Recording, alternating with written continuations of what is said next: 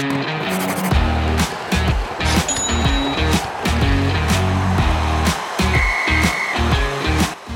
and welcome back to Fantasy Hockey Picks and Bets. I'm your host, TJ Mitchell, here to go over the one-game NHL showdown slate.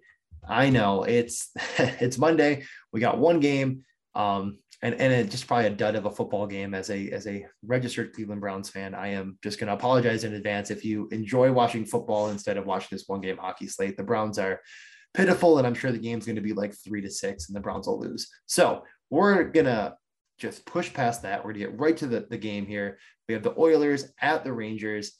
A line that I was shocked to see when I first pulled it up. I mean, we have the Oilers at plus money against a back-to-back Rangers team. And I do get it. I mean, the Rangers just beat down Tampa 4-0, but that was a Rangers team that gave up 38 shots.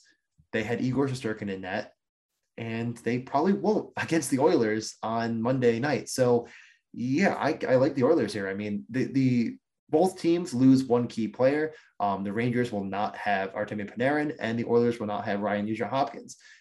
That did make some changes, of course, to both teams. But the Oilers coming off a 2-3 overtime loss to the Islanders where they did not receive a single power play. I just don't think that's going to happen again. And I mean, I kind of like the idea of thinking that the Rangers, without their best forward and without their best goalie, with a goalie with a 900 save percentage, just probably don't quite get it done at home against the Oilers. So first, the Oilers did have two of their assistant coaches go into COVID protocol. That is also where Artemi Panarin went. So that obviously doesn't bode super well for them as just a kind of a starting point. They also returned Mike Smith, but he is again day-to-day as of New Year's Day with an undisclosed injury. So we don't know if he'll be back. He was pretty bad anyways in his first two games. After a long way off, he gave up 10 goals in 2 games. So not a great start in his return. Koskinen started for them last time out. I kind of assume that'll be the case again. I don't know on the long trip if they had called up Stalock or what kind of happened. I was kind of trying to look for what they were doing there. Stalock actually is on the IR, so I have no idea if there's anyone else. So I'm expecting Mikko Koskinen to play against Georgiev for the Rangers. That's just the way I'm going to go about this. As of right now, I have the game at a 6 to a 6.5 over under. I like the over here pretty much either way.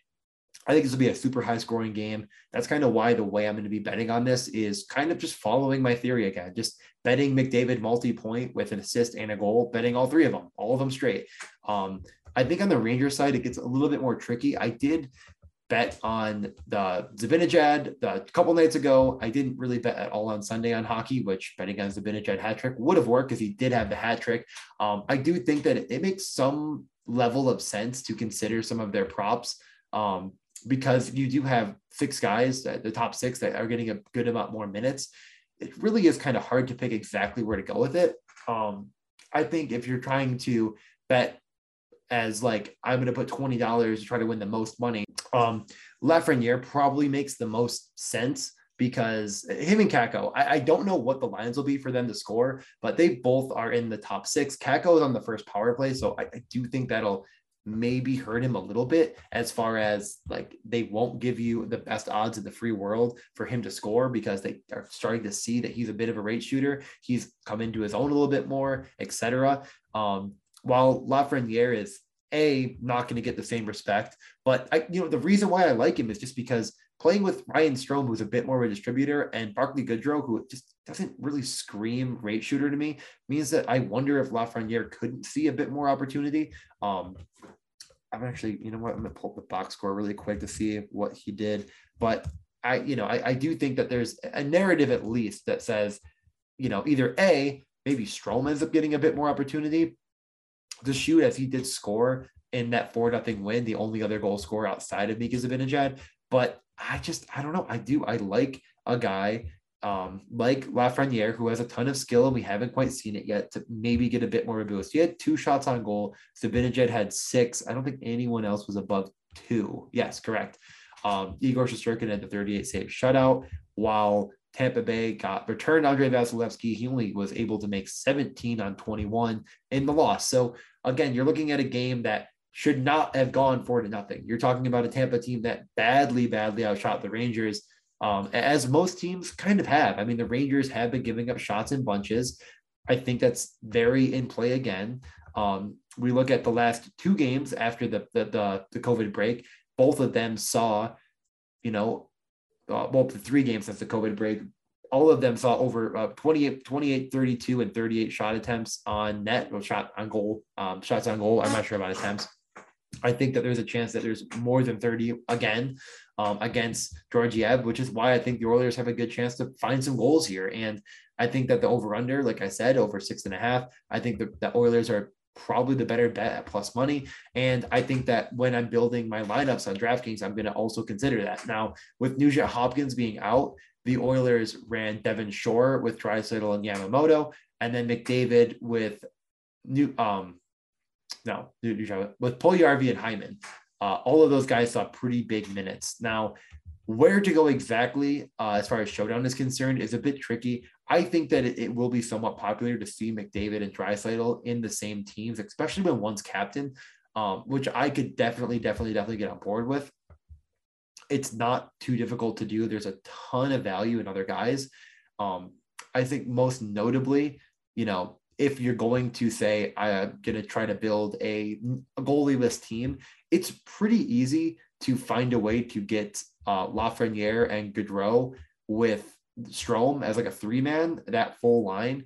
It doesn't correlate super well on the power play, Strome on the first and the other two on the second. But if you just kind of think like, I'm going to get the maximized correlation, which is the biggest part of Showdown. I mean, if we talk about daily fantasy, we're talking about three things, which I've mentioned before, is correlation, projection, and ownership. I'm trying to think of the guy who said that, and I'm blanking on the name, but if you're listening, thank you.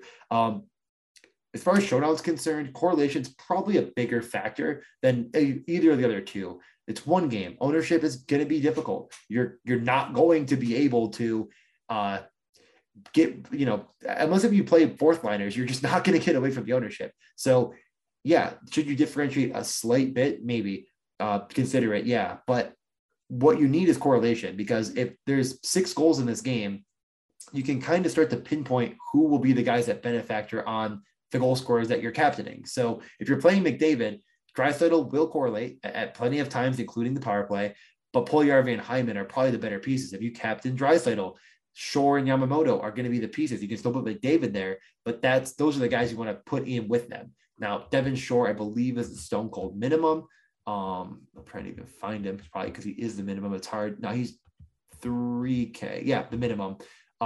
So yeah, that's captain. So Devin Shore is the stone cold minimum. So I do think that some teams will start to build with the Draisaitl captain, Shore, McDavid. That's going to be a really easy core with Koskinen, and then go from there. So that's kind of, or if you want to go with the Rangers side, I mean, Vegas says they're going to win, then, you start with Zibanejad, Kakko, Fox, or even Kreider, and then you kind of can build the other way. So either or, it's kind of the way I would start the build with any line you want, but just make sure you're maximizing correlation. As far as props are concerned, I think my plan is to take one of the Rangers that I think is, either Lafreniere, Kakko, whatever I find to be the best line, which right now it's definitely hard to pinpoint or to even try to guess at who it's going to be. I can't find any lines on any of it right now. So whatever it is, if I get plus, 400, 450 on one of those two, I think for the Oilers, if you're going to do that, it's a lot trickier to me. I think, Devin Shore could be at least reasonable, but I'm not super, super keen on it. Just kind of seems super thin. But at least he saw 17 minutes of ice time and he was out there with Draisaitl, which helps. As far as shot props are concerned, Zibanejad's probably going to be 2.5 minus 150, 175 in that range. I still like it. It's going to be really easy to take and parlay with other things. I would find it hard to believe he doesn't see enough minutes to garner that being a really solid bet. Other than that, for the Rangers, yeah, like I said, they didn't really get a lot of shots in the game against Tampa. I think there can be more opportunity here, but on a back-to-back, I'm just not going to bet on any of their individual players to shine. Of course, Kreider could hit any night, and he'll be a little bit closer to the mean as far as what his shot prop line will be. But I'd rather just focus on Zibanejad and move on. He's definitely the guy they want to get the puck. They were feeding him on the power play, trying to get the goals that they worked. So let's continue that again. not sure if there's really any. The only other piece that I saw in the Rangers game I thought was at least worthy of mentioning was K'Andre Miller led their defenseman a nice time. He plays the penalty kill. He plays with Trouba. And I think that he's going to be really overlooked on the showdown slate just because he doesn't have amazing numbers on the year. He's 4,400 as well, which is more expensive than Barclay Goodrow. So he's going to be a little bit less owned than maybe he should be. This is a guy that can hit the blocks bonus for sure. So I think if you're kind of loading up on Oilers, it might be advantageous to put K'Andre Miller in there. But on the other hand, if the Oilers are up, maybe K'Andre Miller doesn't quite get the run. I don't really know who they put in more. Maybe it's Zach Jones then that also could get a bit overlooked. He seems like a bit more of an offensive profile type, defenseman that could have some upside. But without power play time, it's kind of hard. The power play 2 guy for the Rangers that, again, could get overlooked is Lundqvist, which is not Hendrick. Lundqvist, which is spelled differently. He has, not the craziest metrics. He has never seen more than like 16 minutes of ice time, 15, 14 minutes of ice time. So it's pretty thin as well. But you're going to have to get different. And if you get that right defenseman who gets a couple assists, you're going to set yourself way apart. But those are kind of the pieces. I don't think there's a lot to talk on Edmonton because it's pretty obvious where you go. I mentioned the couple guys that may get different, but that's really it. So to recap, I like the Oilers. I like the over. I like McDavid, all of the props. Put them all together, goal, assist. Just do that if you want. Just because, his multi-point is going to be, honestly, I'm really interested to actually run through this. I'm definitely going to post this tomorrow. Let's see what you would get by putting 100 on his goal, 100 on his assist, and 200 on his multi-point. And let's just play with that because, it's not like he couldn't score twice. It's not like he couldn't have 2 assists and that multi-point's better. But what amount of risk are you really taking with that, playing the goal and the assist, comparatively to the amount of money you're going to lose by playing multi-point? Because I'm sure it's going to be 1.5. This is going to be a really interesting theory. Let's look into this tomorrow. And, in the future, let's talk about these elite players like McDavid, who are just different players and how we can bet on them better. Let's play with this. This is how we're going to be better bettors. This is how we're going to become a little bit, we're going to look at the sport of hockey differently. And this is how we can help our friends who don't know about hockey get some really EV positive bets, which I think are really out there in hockey compared to any other sport. But okay. Good luck to the Oilers. I'm wearing my jersey right now, and I'll talk to you guys on Friday.